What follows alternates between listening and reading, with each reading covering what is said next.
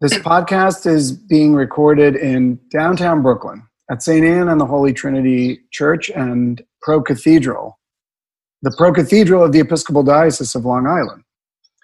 We're in Brooklyn Heights at the crossroads of everywhere, and St. Anne's sees its mission as building community at the intersection of faith and culture. I'm Canon John Denaro, and our podcast is called Frankly, because it was conceived in the fall of 2019 when St. Anne's was celebrating the legacy of St. Francis of Assisi as a peacemaker, justice seeker, and lover of all creation. Francis is believed to have said, "Preach the gospel at all times when necessary, use words." We believe that navigating the challenges of our time will require words of wisdom from a wide range of smart and caring people offering straight talk from the heart. Welcome to Frankly. Today our guest is the Reverend Marie Tatro, Vicar for Community Justice Ministry in the Episcopal Diocese of Long Island and a priest associate at the Pro Cathedral. Welcome, Mother Marie, to our podcast. Thank you, John. Thank you. Good to have you. Marie, we're calling this episode Community Justice 2.0. Partly, I think, because we are in a moment of reimagining, all of us are reimagining our ministries, and you are with us in this mission field at this particular moment, I think, of reckoning and also of wondering about how to be God's people, how to serve in our particular roles. So let me start by asking you to take that on in any way you'd like. I'm interested in hearing about you and about what it means to be the Vicar for Community Justice Ministry, and then how this moment is shaping your, maybe newly giving a new shape to your you and your role, or your ministry particularly. Great. Well, I've been in this role for 3 years, and the bishop actually just created this role. It was new when he called me and asked me to serve. And so in some ways, the idea of having to make things up as I go along is consistent with how my ministry's been from the very beginning. Mm-hmm. The bishop knew that it was particularly sparked by the immigration crisis right after the election in 2016. And he knew that he could not be in 50 places at once. There were so many houses on fire.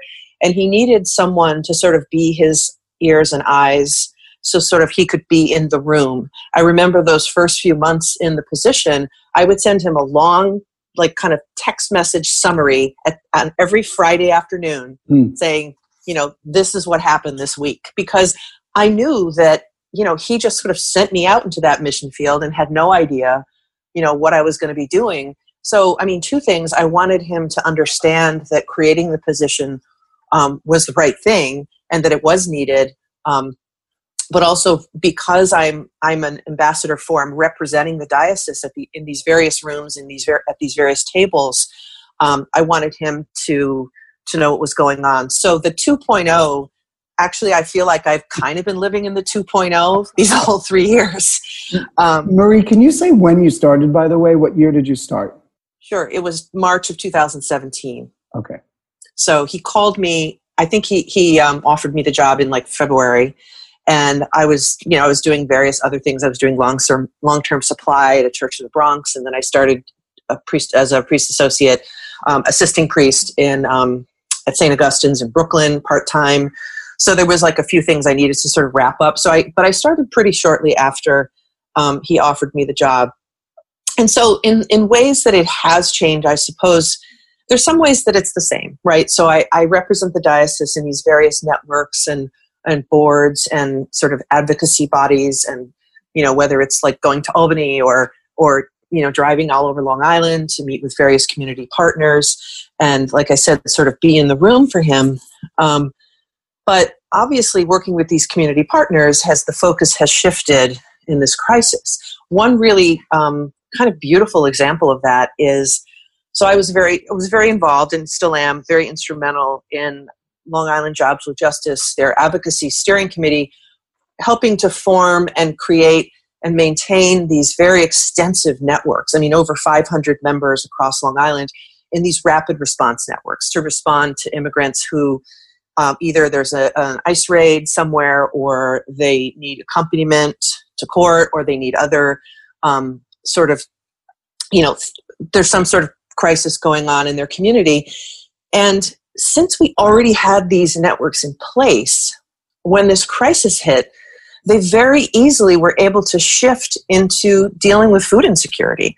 So while they were really an immigration-oriented rapid response network, they are still that, but they very quickly and impressively shifted to be this army of folks that are able to drive all over the island and get groceries here and there safely, which is a lot easier, obviously, in the suburbs than it is, to do here in the city.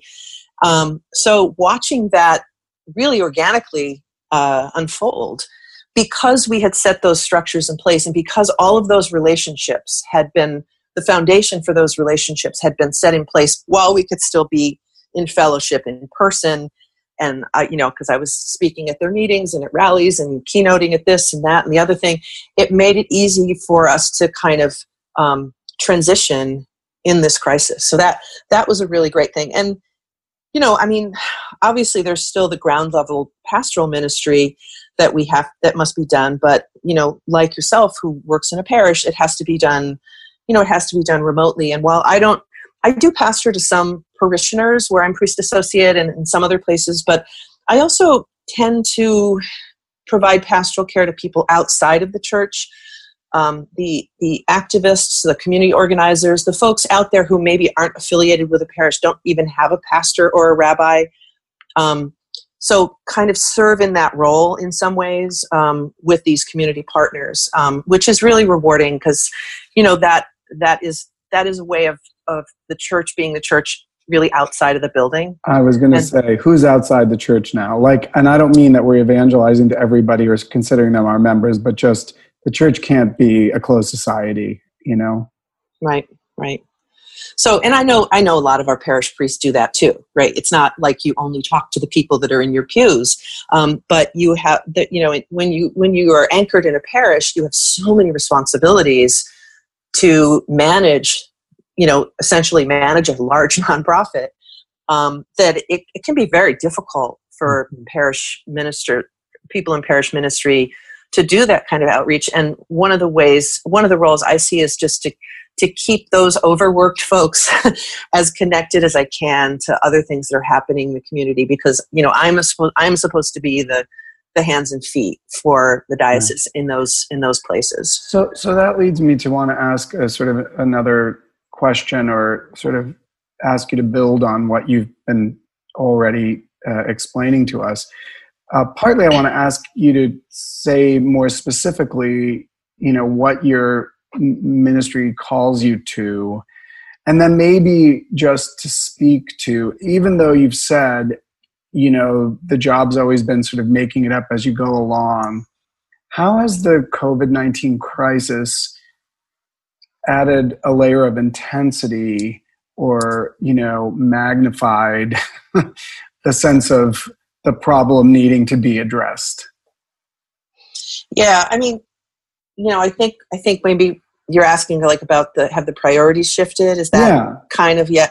I mean, it's sort of not really, but the way I do it has definitely shifted. I mean, I'm a very in-person type of person. I like to show up at stuff and stand on picket lines with unions and speak at rallies and all that stuff. So that has been a big adjustment. But the priorities themselves and sort of what the crises are, haven't exactly changed. If anything, some of the issues have come into sharper relief. And I know this, we've talked about this a lot in our clericus, and you and I as friends and colleagues, that things like environmental justice, racial justice, the human rights of low-wage workers, all of that has really, all of those issues have really been amplified by this crisis. And in terms of, one one thing that has been, in terms of the 2.0-ness of it, right, the technology, I have many more people that are able to participate in these organizing meetings. Now, being a community organizer and trying not to, having to social distance and being a community organizer is very tricky. But, these online meetings and web-based events, the participation is much higher because, people can get there. Mm-hmm. So that has been encouraging. But you're right that a lot of the problems that already existed are really rearing their ugly heads, like even more dramatically, given the disparities and the sort of economic catastrophe that is looming on the horizon. I don't know what's going to happen, but it's not going to get better anytime soon. And the folks who were suffering before are going to be in an even tougher position. Mm. And what do you imagine? How do you imagine taking this on in your role? And I think it's certainly true that you're engaging partners in response to human need, and you're inviting the church to show up for to be reconcilers, to be truth tellers, to live the gospel as much as we maybe more so than preach about it. But sort of what are the what's the word? What are the tactics that you might employ? Tactics in terms of, well, like if this need that is real and mounting, is as it stares us in the face, how do we tackle? And I'm asking you to tell me something that you probably don't have any more of the key to the kingdom about.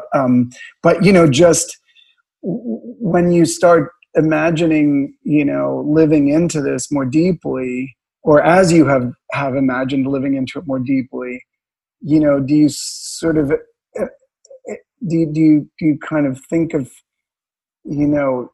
strategies? Do you kind of, because I don't hear you feeling overwhelmed by it, but it was big before and it's bigger now, and yes, it's more raw, and it's maybe there's a piece of what you're saying. I think you are alluding to the fact that the inequities, the injustices that existed, and they certainly did before the pandemic hit, they're more exposed, and therefore maybe there's a sense of having a more direct line to engaging,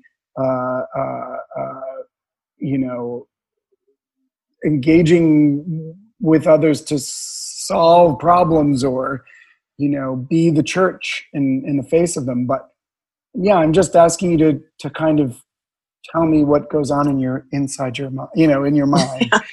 Well, if I don't seem overwhelmed, it's because I'm a very good actor, and I'm on a podcast and I'm trying to be calm. No, I mean, it is very overwhelming, and I think that because we don't know what's going to happen one day to the next, I think that just every morning we wake up, we just try the next thing, do the next right thing each and every day. Even when I first started this and the rapid response networks were just getting off the ground, people, they looked at the news and they saw the children in cages at the border, and they saw the things in Syria. And I said, look, just help the person right in front of you. Just help this person who's right in front of you, who lives in your community, and we'll take it from there. And in some ways, that philosophy has to apply here too, because we just don't know when it's going to be safe to gather, when it's going to be safe to do this kind of event or that kind of event. Or, we couldn't even physically go to Albany to deal with all of the stuff that was on the table there. And that really hamstrung us. But I think also we're going to get better at this, right? If we do have to do things remotely, we're all going to get a little bit better at it. And each day that we wake up, we're going to figure it out. I mean, like we were talking about, I know you and I were talking about this, and I preached about it, about, through Lent and the Passover stories in the season that just ended 5 weeks ago. We know how their story ended, but now we are in the position that they are in, which is we're just getting up every morning, putting one foot in front of the other, not knowing how our story ends. It's very different than reading the Haggadah or reading the Passion Play and saying we're living into this reality with our ancestors when we really aren't, because we know how their story ends. We don't know what this wilderness is we don't know if it's going to be 40 days or 40 weeks or 40 years. So it's going to take a lot of faith and a lot of just, holding each other, even if we're not physically holding each other, and just trusting in one another, just caring for one another, to just face every morning. Because I know a lot of people are really scared and they're feeling a lot of despair. And part of our job too is to counter that with some sort of action, anything you can do that is a balm for despair. I appreciate that so much. And it is really practical in a way that's important, because it's hard to know what the practical response to anything is now.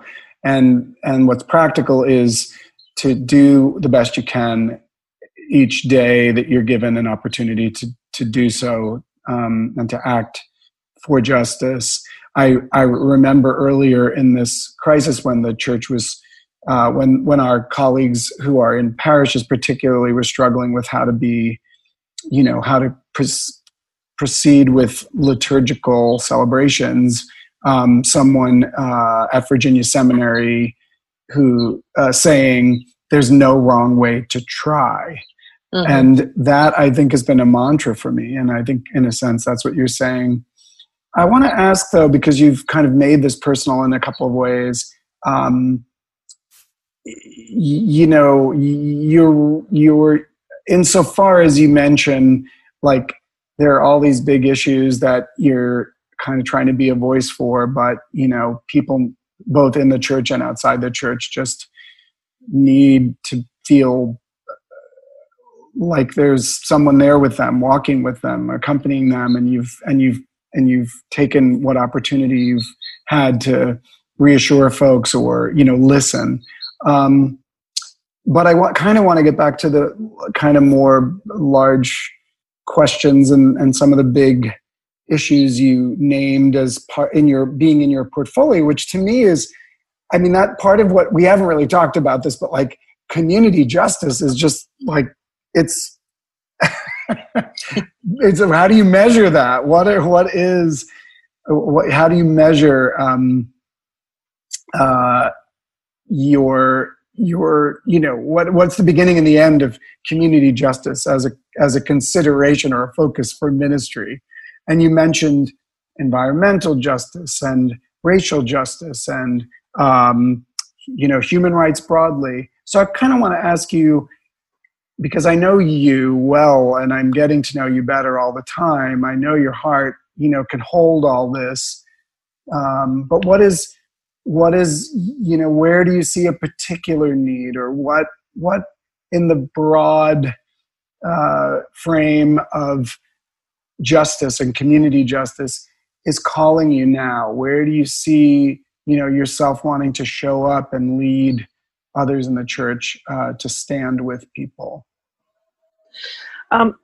If I understand, the frame froze a couple times, so I missed a couple sentences, but I'll give it my best shot. I think the way I've approached this job, and I don't know if this is a good thing or a bad thing, but it's somewhat responsive based on the listening of what people, the voices that I hear as I just travel through this life.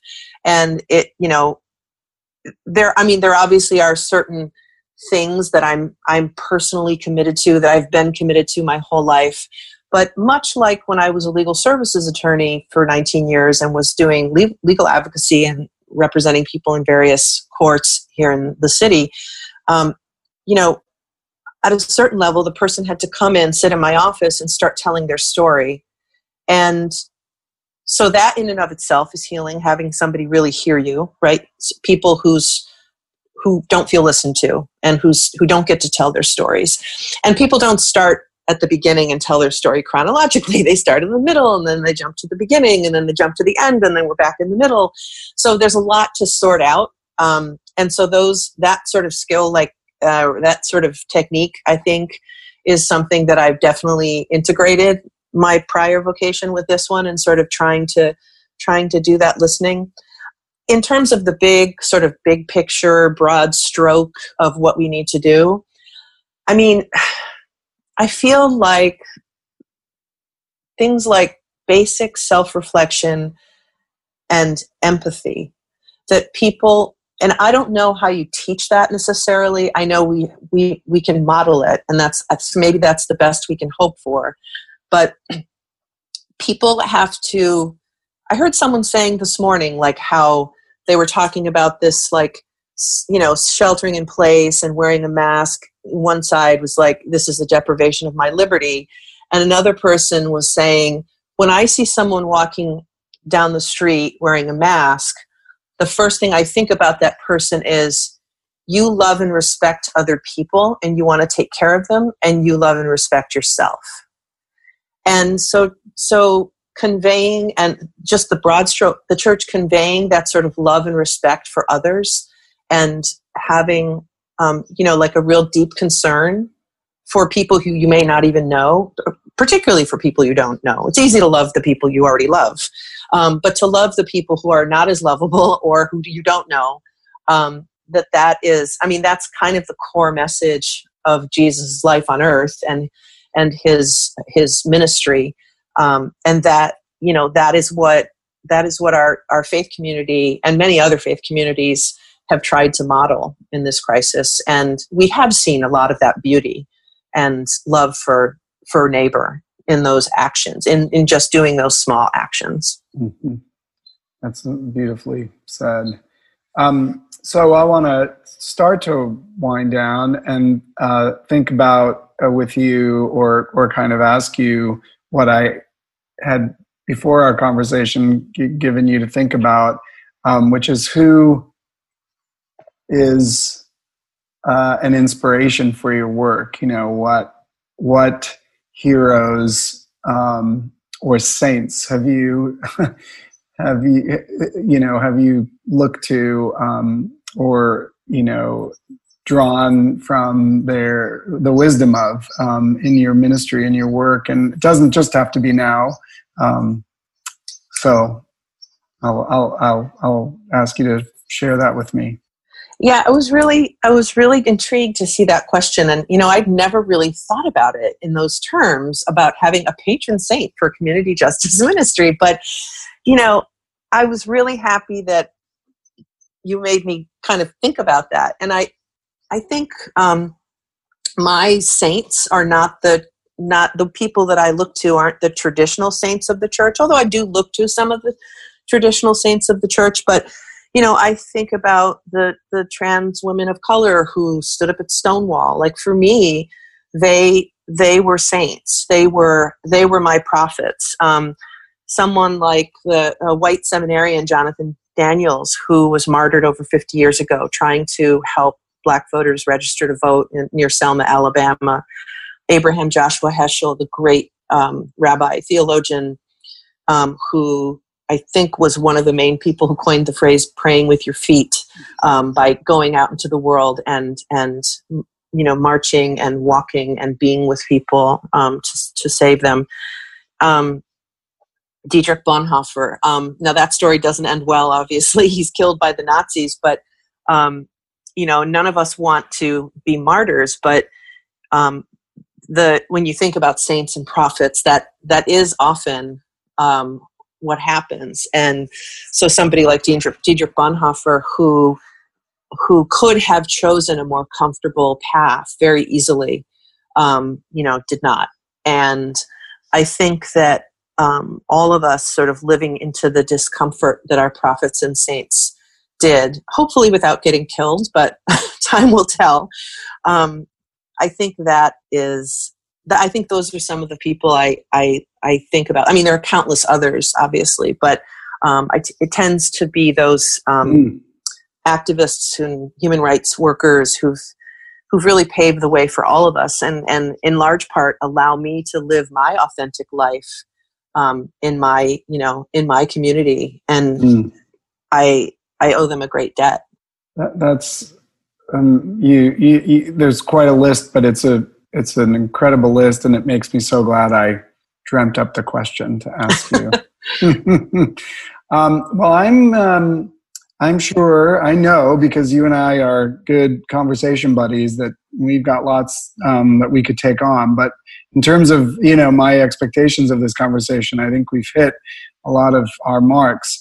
But before I sort of sign off, want to just ask you if there's anything that, we didn't touch that you wanted to be sure to mention, or any insights into, the moment and the sort of journey ahead that you want to share.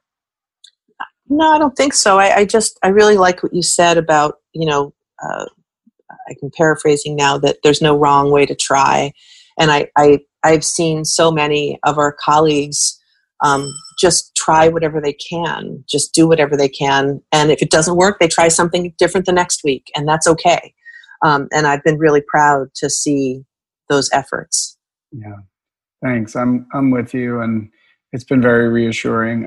Well, God bless you in your continued ministry. Thank you for being so frank and thoughtful and straight talking with us today. I'm sure you'll continue to inspire many in service to God's people. So with that, peace. Thank you, John. You too. Great work.